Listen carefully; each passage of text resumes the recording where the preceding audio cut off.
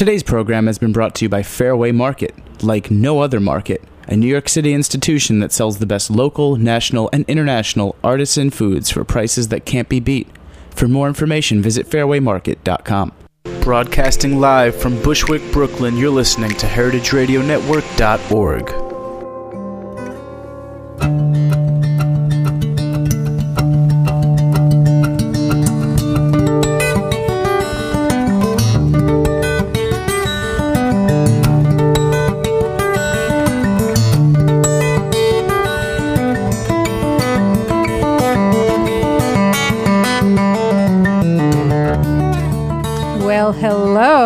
This is Dorothy Cann Hamilton, and you're listening to Chef's Story on heritageradionetwork.org. And today, my chef guest is not only a chef, he's a great friend of mine, and he's probably one of the most delicious people in the world.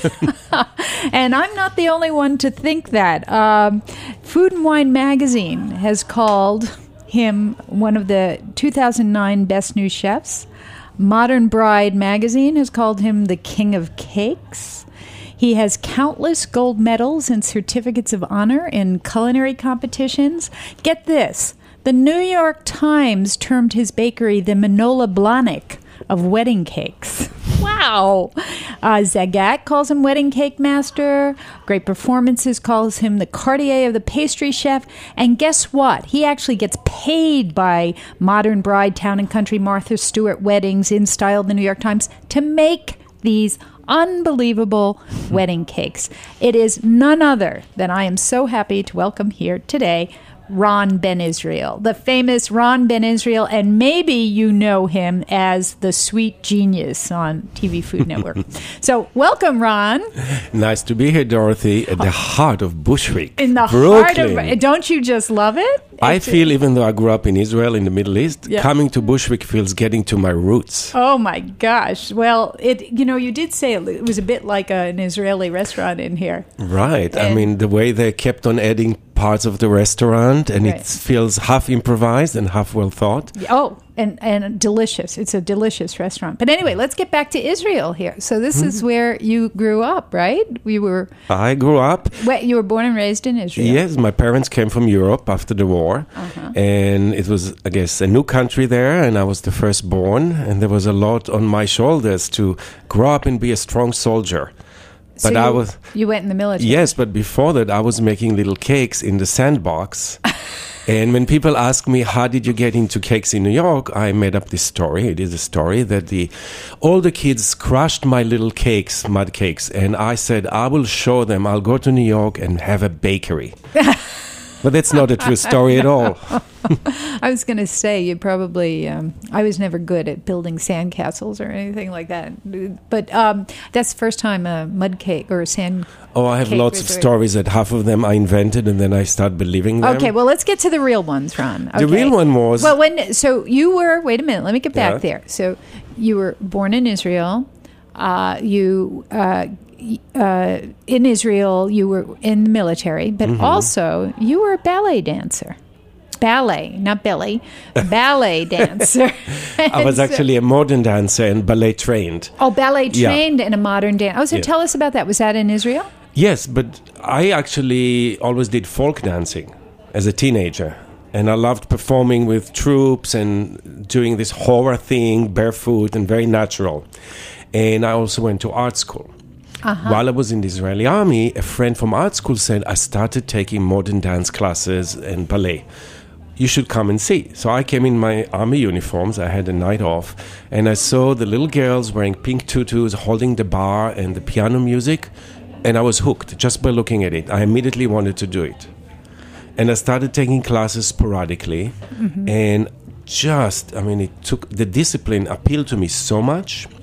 It is discipline. What was harder, the ballet school or the military? Ballet school, no question. Really? What? The army is easy. They just tell you what to do. And you say, yes, officer, and you do it. And the army is about being in a position. There's always somebody below you, somebody above you. Ballet is all about you being the instrument and honing the body to perform a vision of a choreographer, and it's an impossible task. You know, the more you work, the more experience you get, but you grow older and the body gets injured. Okay, so what ages were you doing dance? So I started off and on, very sporadically during the army years, which were 18 to 21. And the moment I got discharged, I enrolled in a school and started auditioning, and I was half-baked, that's the truth. But I was strong and flexible, so I cheated my way. And so how long did you dance for? Totally, I was active for 15 years. 15 years? Yes, isn't it funny? The whole time in Israel? Or most of the time was in Israel. I was a bit different. I started as an apprentice, just like we do in the kitchen. School, apprenticeship, then junior position. But the main company that I worked for years was called Bat Dor, which means contemporary. And our training was ballet, and the style was modern dance. And we had great choreographers come, Alvin Ailey, Paul Taylor. Wow. We had an amazing repertoire. And the producer of the company was Betsy B. de Rothschild. She was a baroness. And unfortunately, she was a great philanthropist and an art lover. And she did pass away a few years ago, and the company was disbanded. Oh. But so how did you move into cakes? I mean, I can see the spectacle now, the wedding cakes that you do, and your sense of drama. Your dancing background, but where did the bridge come? It was a transition of a few years. On one hand, I was crushed because I had knee surgeries and injuries, and I was growing. I was 36 when I had to stop dancing. And, I had to find ways to support myself. And I already came to New York on and off, and I just knew that New York could be a home for me.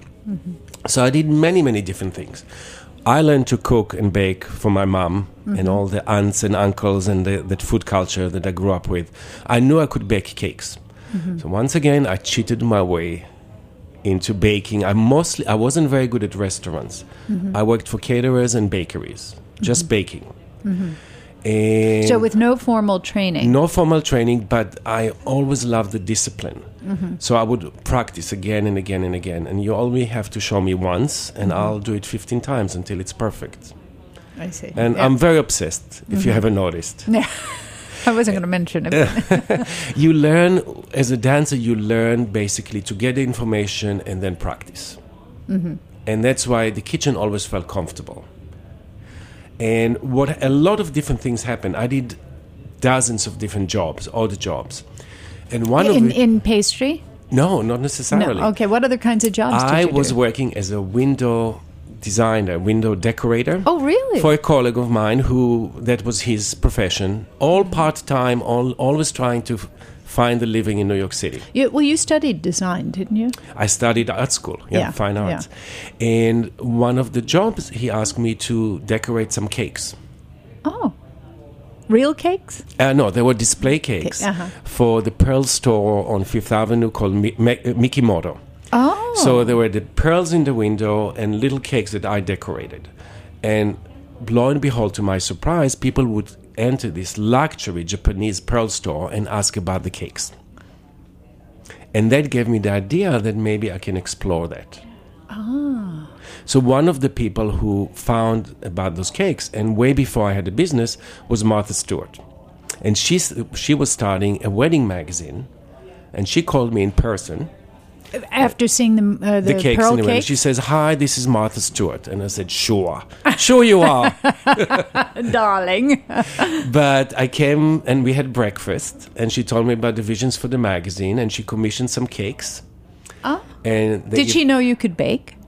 Well, she saw I always bring something to eat. That's the catch.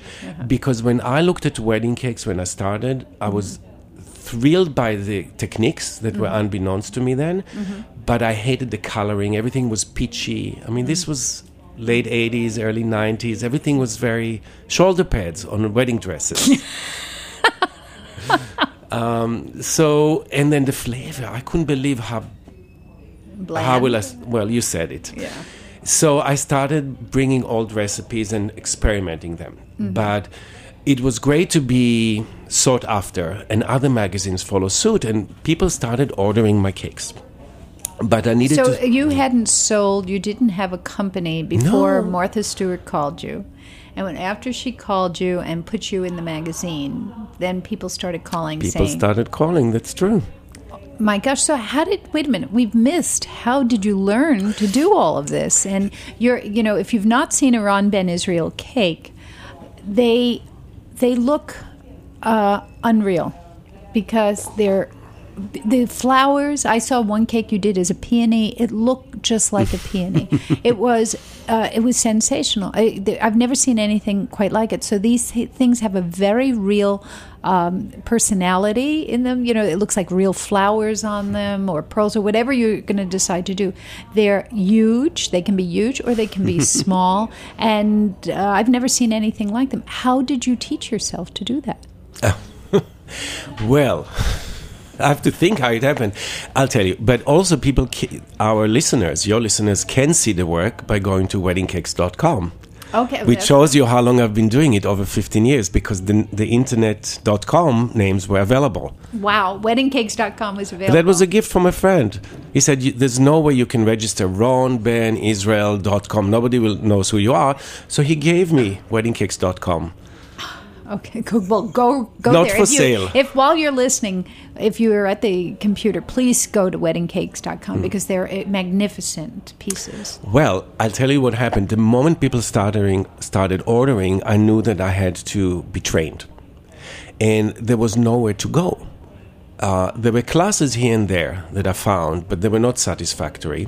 And the French Culinary Institute at that time did not have any cake decorating. That came a little bit later. Okay, full disclaimer now. Ron is a master visiting instructor for us, and now we have a full-blown cake course. But anyway. Yeah. So I was seeking somebody to mentor me. And I found a person, a wonderful woman by the name of Betty Van Nostrand, who hails from Poughkeepsie, New York. And she won all the gold medals for the American Olympic team in the Food Olympics for years. Oh. And she was very well known in this industry and trained by now thousands of people. And I begged her with a piece of cake that I offered her to teach me. And I would travel to Poughkeepsie and sit with her over the weekends. And every time I got an order, I would call and say, I just sold a cake with Cattleya orchids. And she said, no problem, I'll teach you during the week. It will be ready for the weekend. Oh, so she's the one who taught. They're called gum paste flowers. Actually, I changed the name. You did. Gum paste does not sound attractive to me. The origin of the name in Europe, for instance, is sugar paste. Ah, that sounds. And that's how we call it. Right. So it's made out. The dough is made out of confectionery sugar, and you use it a little bit like porcelain. And explain. Porcelain is a bone, right? Right, but that dough will dry hard. We roll petals very thinly and shape them with tools and our fingers, and each petal is shaped by hand. And then the flour will dry in room temperature to be very brittle and fine. That's why I think it looks like china. And of course, the decorations are all edible. It's important for me that the cake will not have plastic columns. Everything that was very old-fashioned in that respect, I wanted to eliminate. Okay, well, we're going to get into the techniques a little later, but let's get back to, so you started getting orders. You decided that you needed some formal training. You found Betty Van Nostrand up in Poughkeepsie. You went up there. Were you doing this in your apartment? I couldn't. I lived in a 6th-floor walk-up studio. And my carrying the cake down, with right? a toaster oven. No, I already knew because I always felt comfortable around professionals in the industry. And I guess I have the natural gift of gab and networking. That's why I like the school environment so much, because you learn more than you learn in the classroom. Sometimes you learn in the corridors by meeting people and by tasting. So I had a chain of caterers over time that allowed me to use the kitchen late at night. I would usually start baking at 11 o'clock at night, and I would go until 6 in the morning. And then I needed a place. These were commercial kitchens that I rented for. Were you working alone? Absolutely, all by myself. I didn't know any other way, and I didn't know what I know and what I needed to be safe to fail, that nobody will see. And I was figuring it out. And I needed a place to meet people, to meet the clients. So Maury Rubin, the owner of City Bakery, who I met through other chefs, and he said, you can meet the clients in my bakery. We'll sit them down with a cup of coffee, and you'll arrive and meet them, which was so generous. Wow.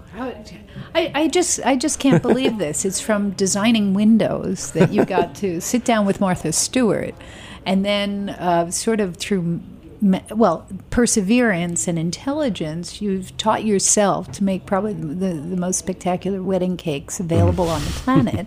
And in New York City, such a hard city, they kind of opened their hearts to you and had, Murray Rubin at City Bakery giving you your office. Well, I gave him a piece of cake, so he was sold.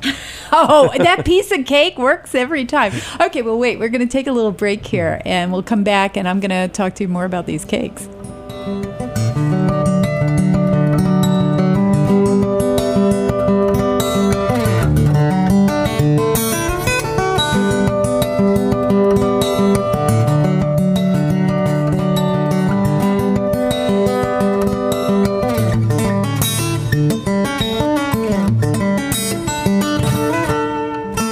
Hi, I'm Steve Jenkins from Fairway Markets. I've devoted my idiot career to the old ways, the old recipes, the old tools, the old geography of where serious foods come from for centuries. And I've strived to make these wonderful things available to New Yorkers for 37 years, so it's a fait accompli for us to support Heritage Radio Network. And I hope you will too, and I hope you'll keep tuning in. For more information, please visit fairwaymarket.com. Well, welcome back. This is Dorothy Cann Hamilton, Chef Story. And today I'm interviewing the sweet genius, Ron Ben Israel, and we're talking about his stupendous wedding cakes and how he got it started. Well, Ron, we left off with the unbelievable story of you working on your own and serendipitously really putting this whole company together. Let's get into the techniques of making a cake. I think a lot of people out there think, I'm a great baker, and, I'm following this, and I can decorate quite well, and I can do this. And the reality of doing these cakes is like doing calculus to me. Explain how long it takes to make a wedding cake for 100 people. Let's say 3 or 4 tier cake. What goes into it? Mm-hmm. I'd love to, with the caveat that what we do today, I wasn't able to do years ago. Okay, well, tell us what you do today. Right. Well, first of all, of course, one has to work from a licensed commercial kitchen. And I built a kitchen, and I'm looking forward to building a new one next year, that was built from scratch to serve our cakes. So it's very different from a regular pastry kitchen. We have special refrigeration, and the point is not just to do one cake once in a while. I have to do it every week, every day, and guarantee to people who get married that in half a year the cake will be there fresh, which means everything has to be double. We need to have 2 walk-in refrigerators. But I don't understand. Well, one will break down in the middle of August when all the orders are in. I can't just have one oven, because if it needs servicing, how will I bake? And that's something I learned. And owning a business and committing to serve people's special occasion is a big order. Somehow it was miraculous that nothing wrong happened in the beginning. But as I continued, I realized that I always need to have a backup. Mm-hmm. Cakes, good cakes, mean butter, eggs, good chocolate, things that are perishable. I can't just have, in the middle of the summer, one air conditioning unit in the window like I started. So I ended up investing whatever money I was making back into the business. Mm-hmm. And now I know that we can do a cake for 300, 2 cakes for 50, do a job for TV, and go and teach in school in 1 week and be okay. So the staying power is what I'm grateful for. Figuring out how to do the cakes was exciting, but staying in business through ups and downs, that's where the real discipline comes. So that's a business, more a business analysis. But let's get back to the technique of the cake. Tell me, how big are the pans? How many for a cake for 100 people? How many eggs go into it? Is it just like cooking at home a cake, or do you? But Dorothy, I no longer know how many eggs because my head chef has graduated from the culinary center 6 years ago. He's been with me for 6 years, and I turn over. One thing is I turn over a lot of the tasks so I can continue. So I have to admit, I no longer know how many eggs go into a cake. But I still design the cakes, and I sit with the clients. But when I tell Jeffrey Jenkins, our head chef, that this cake is coming, he already has people underneath him that break the eggs. I see. Everybody's moving up. Okay, so how many days in advance? Let's say I'm getting married on Saturday. What's the steps to making the cake? First of all, we have to, of course, meet the clients, submit designs, and be in touch with every participating vendor, the florist, the stationery, the chef who serves the meal, so we can design a cake that will be all-encompassing. So it works with the design. Right, yeah. That's where and I the love. menu. Yeah, right. Okay. Once we got the order, paid in advance because there's no way to start unless we have a deposit.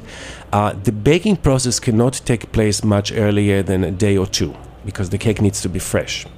But while the cake is baking, we already worked beginning the week before on all the decorations because they actually need time. So it is a little bit like a military operation.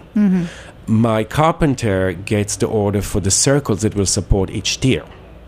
My artisans get the order to start with flowers and decorations. And by the way, I work underneath them.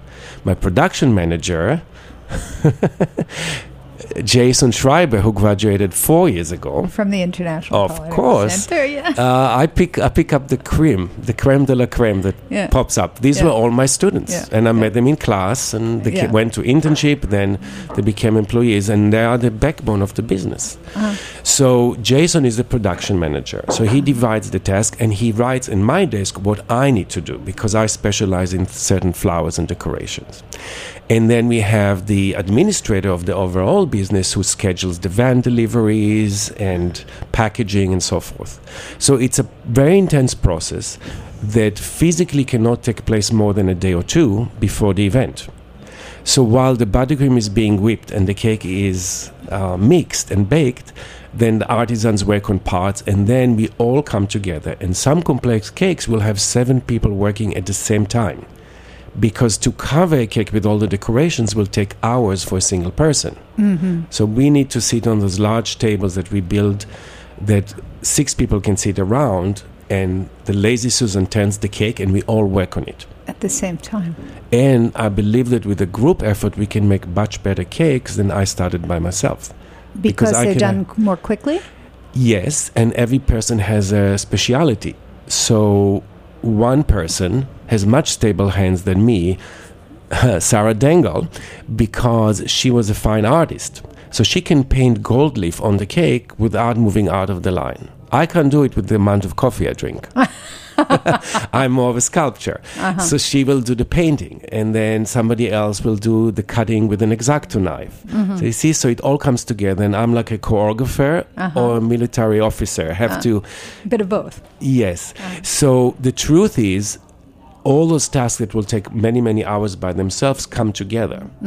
And I'm not the kind of business owner that knows how much each item, each cake costs to me to produce. I know to evaluate how long it will take, how many people will be involved, and then I set a price, and it's a flat price, and then we'll do our best, and there's always some enough to flow the business. But since each cake is different, it's a little mystery how it all comes together. It doesn't sound like it's a business that you could put on a factory line. Your cakes are artisanal. They're each handmade. What was the most challenging cake you had to do? Oh, that's easy. It wasn't a wedding cake. It was a 100th birthday of a landmark of the Plaza Hotel. In 2007, the hotel turned 100. And the new owners gave a party basically for New York citizens. So there were over thousands of people, and the challenge was to work with the restorers and the architects to build a model of the Plaza Hotel, which is so iconic, exactly in scale, So the cake was 12 feet tall and 8 feet wide, and it was a huge cube shape. And it was structured under a tent in front of the hotel, and then they unveiled the tent, and we served the cake. How did you bake it? The interesting thing, the cake was all edible, but it went through many stages of design, and I had to talk to architects, and it was fascinating. First of all, I hired everybody that ever worked for me and moved on to have their own companies or moved out of town to come back. We had 17 people. So it was like a reunion. We had teachers from the school come and help. It was just amazing. And we had a very nice budget, 2007. Yes.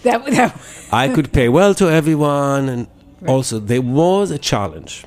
Beside the order, Martha Stewart, who came in the beginning of it, decided to make a documentary film about a segment, a very long segment.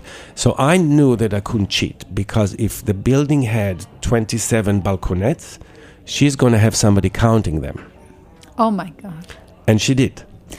So we had to really, really be true to the scale. So I learned about making sets. So it was 12 feet high. Yes. So how long did it take? Preparation, thinking-wise. Yeah. Cerebral thinking and sketching, 1 month. Then we built the walls and the balconies. Everything was made out of sugar that dried hard. And the building was really a shell, like gingerbread house. That was the final version. So the Plaza Hotel has a courtyard inside, and basically the building is built around it. So we did all the walls, and they were empty inside. And then the base of the cake, all the sidewalks, 58th Street, 59th, 5th Avenue, they were cake. So that way we could slice the cake in front of the guests without dismantling the whole thing. The whole thing. So, and it was sugar paste walls? Yes.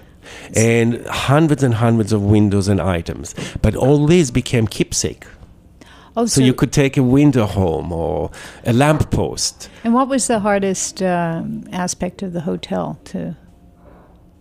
The hardest part, technically it was difficult, but the hardest thing was faith. And what I said to my crew is, we'll do it, and we'll do the best we can, but if we go down, it will be in a burst of glory, because you could not fail on a larger scale. If somebody wanted to see this documentary, do you know how they could see it? They can see it on our website, weddingcakes.com. Oh, weddingcakes.com. Yeah. We're there. All right. There's media section, and I got permission to post the video. It's about 9 minutes, and it shows the process. And the reason I mention faith and so forth is because it's always scary. No matter what level you are, there's a risk. And things in business never stay the same. So to be able to take this and say, yes, I have a good chance of succeeding, but not knowing 100% that it will succeed is a driving force. So there's always an edge to what we do, because not two cakes I like. That's right. And you've got to believe in yourself. So how large a staff do you have right now? We are down than what we were in 2007. Obviously, the recession have affected greatly the industry of throwing parties. So we have 6 people full-time, and we always have 2 interns from the school. So I rely on 8 people. Very coveted positions, I will tell you that. It's easier to become a model for Ford. Yes, than to be an intern for Ron Van But you can't blame me. I have such a great pool of people, and they have to trail, they have to get a good recommendation from the chef instructor, and they need to have a portfolio. But it's not always about the person who's fully formed or the person who wants it the most, because just having the desire is not enough. I look for people who can learn and looking for the long term. And we had to adjust our business to the reality of the recession. We still have the same amount of orders, but parties are smaller. Well, okay, so. we're let me ask you what other types of cakes you do other than wedding cakes? A lot of people who get married order the baby cakes from us. Oh, they have baby cakes. All right. Well, we put something in the wedding cake that guarantees. Repeat business, we call it. I think you're going to have a lot of people asking for those cakes after today. Anniversary cakes, birthday cakes, really any type of celebration is appropriate. Now we do a lot of same-sex marriages in New York State. Are those cakes different? Yes. How so? Well, I thought it would be great, given I'm gay, all the gay couples will come to me, it will be heaven. Yeah. Not so. Because when two guys come together, they don't want necessarily the romantic cake they saw in my portfolio. They want something based on them. But we don't have traditions of gay weddings, so we have to start from scratch. And so how is the cake different? Do you have pictures of this on your website? Mm-hmm. We're starting, and definitely on our Facebook page. Just in Facebook, if you search for On Ben Israel Cakes, we try to post a lot of the new designs to whet the appetite. So a lot of cakes inspired by modern art. And I renewed my membership to MoMA just because of that. And design. So tell us about the gay wedding cake. How is that? How is it different? Well, the two men don't necessarily want a very floral cake. They want something that will be reserved. And not so colorful. So we do many more monochromatic cakes, grays, black and white. Black and white cakes? Black and white cakes. Like a tuxedo? Yes, or piano keys. And never polka dots for two men, but stripes and squares, sort of sharp. We would play with monograms, with the names. Sometimes numbers will become a graphic element. The cakes are three-dimensional, but a lot of surface details that will be two-dimensional, more like stationery or wallpaper. And periods in art. We had two women who are both art dealers. So they actually commissioned a cake that will be Rococo. The cake was light robin blue and then had silver decorations, but we worked with books and books and books. Because you can imagine making a cake for two art dealers. So it's not that the cakes are not romantic, but the couples are striving for a message. And since there's no tradition, they don't want what was done before. Right. So it's very challenging. Yeah. But exciting. Okay, can't wait to get to the website and see that. We're going to take another break right now. We'll be back in a minute.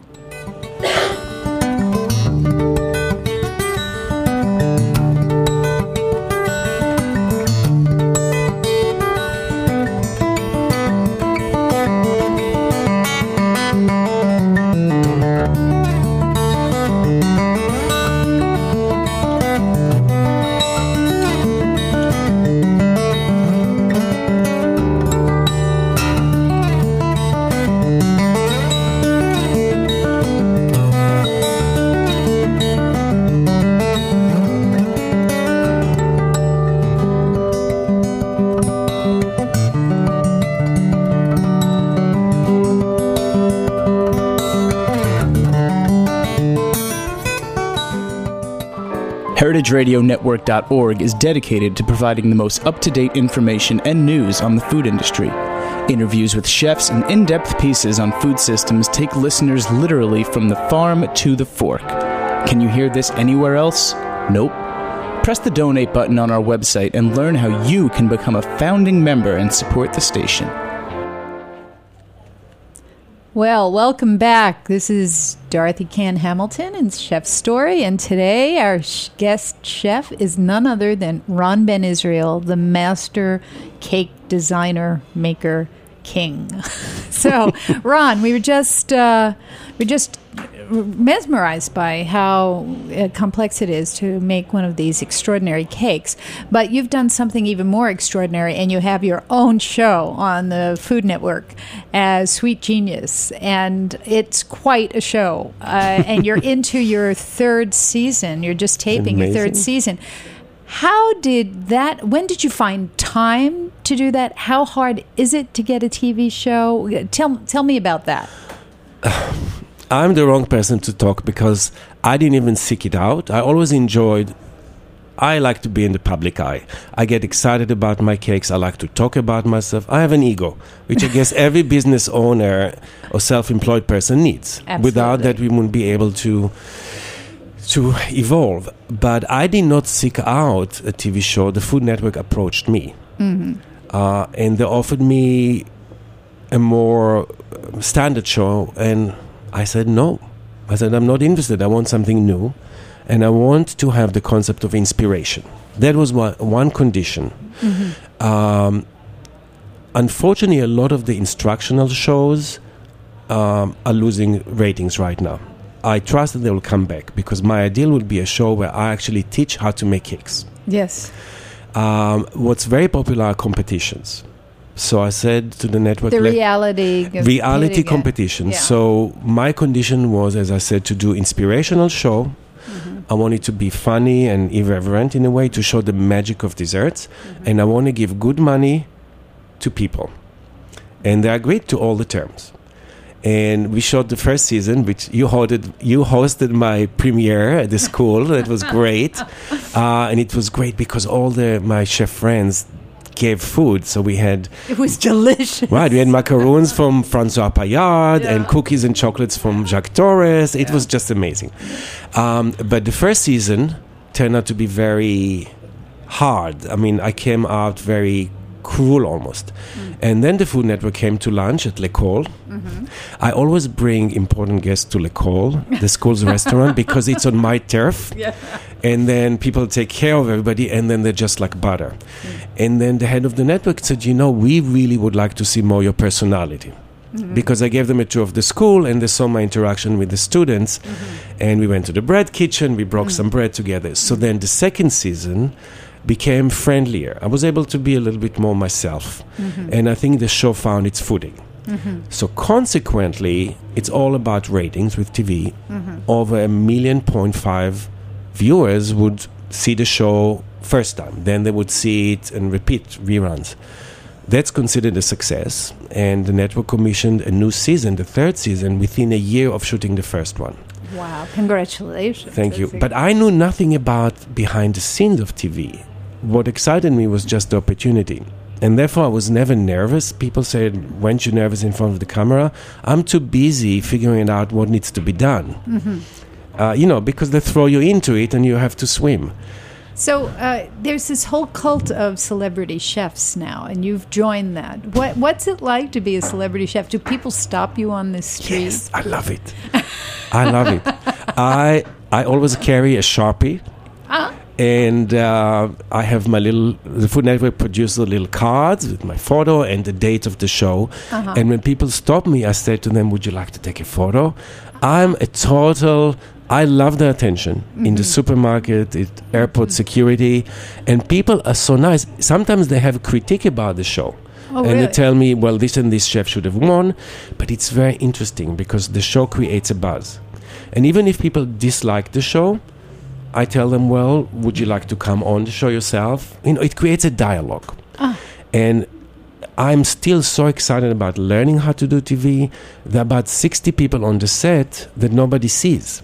We have kitchens behind it, and dishwashing, and producers, and camera operators. There's 7 cameras on the set, which you never see. Really? What you see is me and the chefs. So, I think the New York Times last week had an article on the business of being a celebrity chef. And as Bobby Flay once said to me, cable is great because you shoot a little and they show it a lot. But at the end of the day, you have to have something else that pays off, like his restaurants. So have you seen that this has been a great business decision for you and Ron Ben Israel Cakes to do this show? And where are you getting business from? Is it from national, international? It's such a loaded mixed question because it's true that people that come in are having even better fun because they want to meet the, in quote, celebrity. But I have a feeling that maybe my newly acquired reputation may turn some people off in the sense that they will think that our cakes are so expensive that they can't afford it, which is not the case. My cakes proportionally cost less these days because I have the crew and the space to produce them. So it's no longer that I had to carry eggs 6 flights of stairs and break them myself. So we can produce better and bigger for less. And I definitely am very careful about raising prices in the economical downturn. And it's more important for me to create a cake for a couple or an occasion. Maybe I'll suggest to simplify the design, but I don't want to raise the prices. So TV is a double-edged sword. one thing is, when I shoot TV, I'm 100% there, but in the end, I'm so happy to return to the kitchen, which is really my base. I always want to have a production kitchen where I can make cakes. But after a while of producing cakes, it's so nice to go to the TV studio and get the lights, the action. Yeah, well, your background is dancing and performance, and it seems like this is a perfect marriage between the two. So what's in the future for Ron Ben Israel? All I ask for is to continue, having the chance to continue. So exploring TV is really fascinating. And working for the TV network, the Food Network, is so good because they can use me in different ways. So it is a new home. I'm building a new bakery space. Ooh. We need to expand. You need to. All right. Well, that's a good. It means business as well. Yeah. And I would like to stay connected to the International Culinary Center because I need the interaction with the students and the faculty. And I always like to go back to class and continue learning.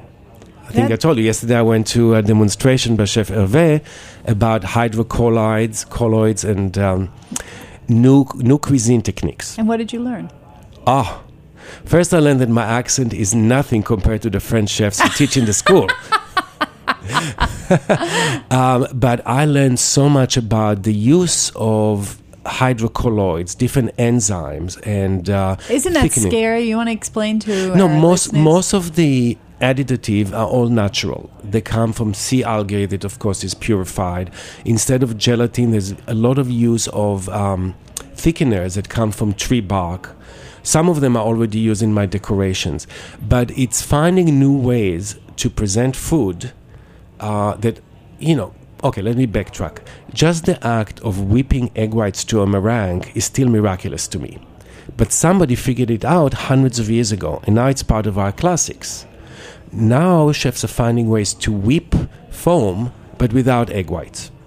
And one of the advantages, if you use a small amount of this natural occurring cellulose from plants, you can make a meringue-like substance, a foam, with, let's say, passion fruit puree. So you don't dilute the flavor of the egg whites because you use the natural foaming cellulose. Right. And you get the flavor, and you get something that is vegan and kosher and fat-free. Wow. So if I could translate it to wedding cakes, that will be in the new course at the International Culinary Center.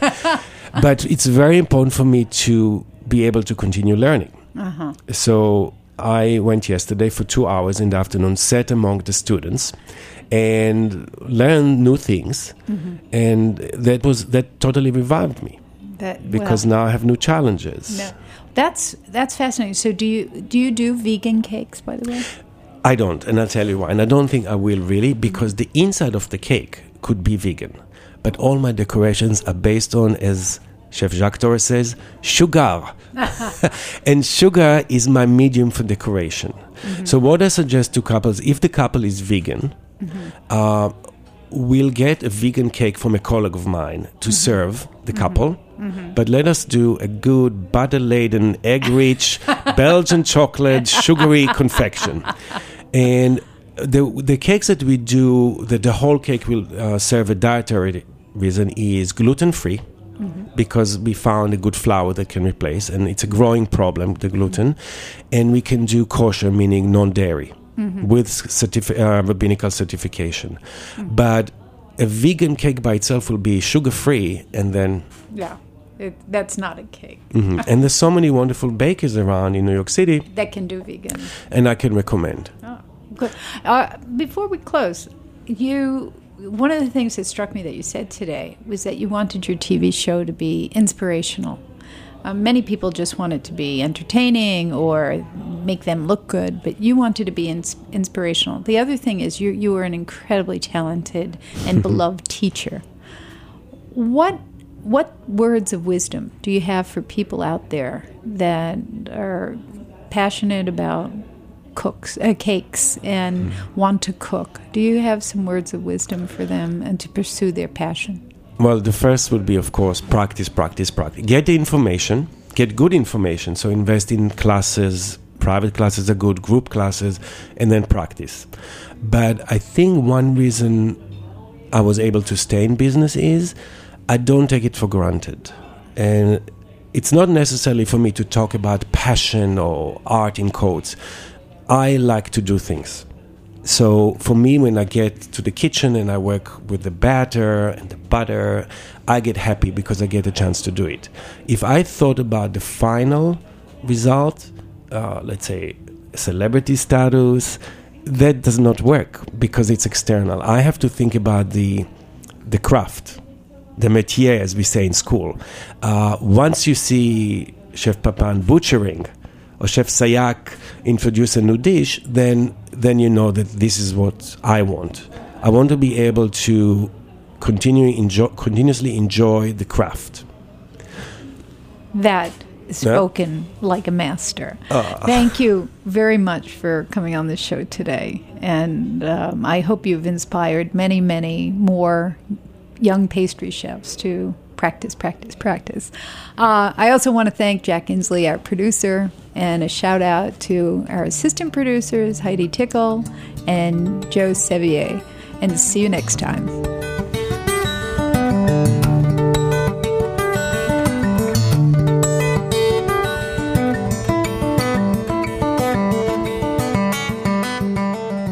Thanks for listening to this program on heritageradionetwork.org. You can find all of our archived programs on our website or as podcasts in the iTunes Store by searching Heritage Radio Network.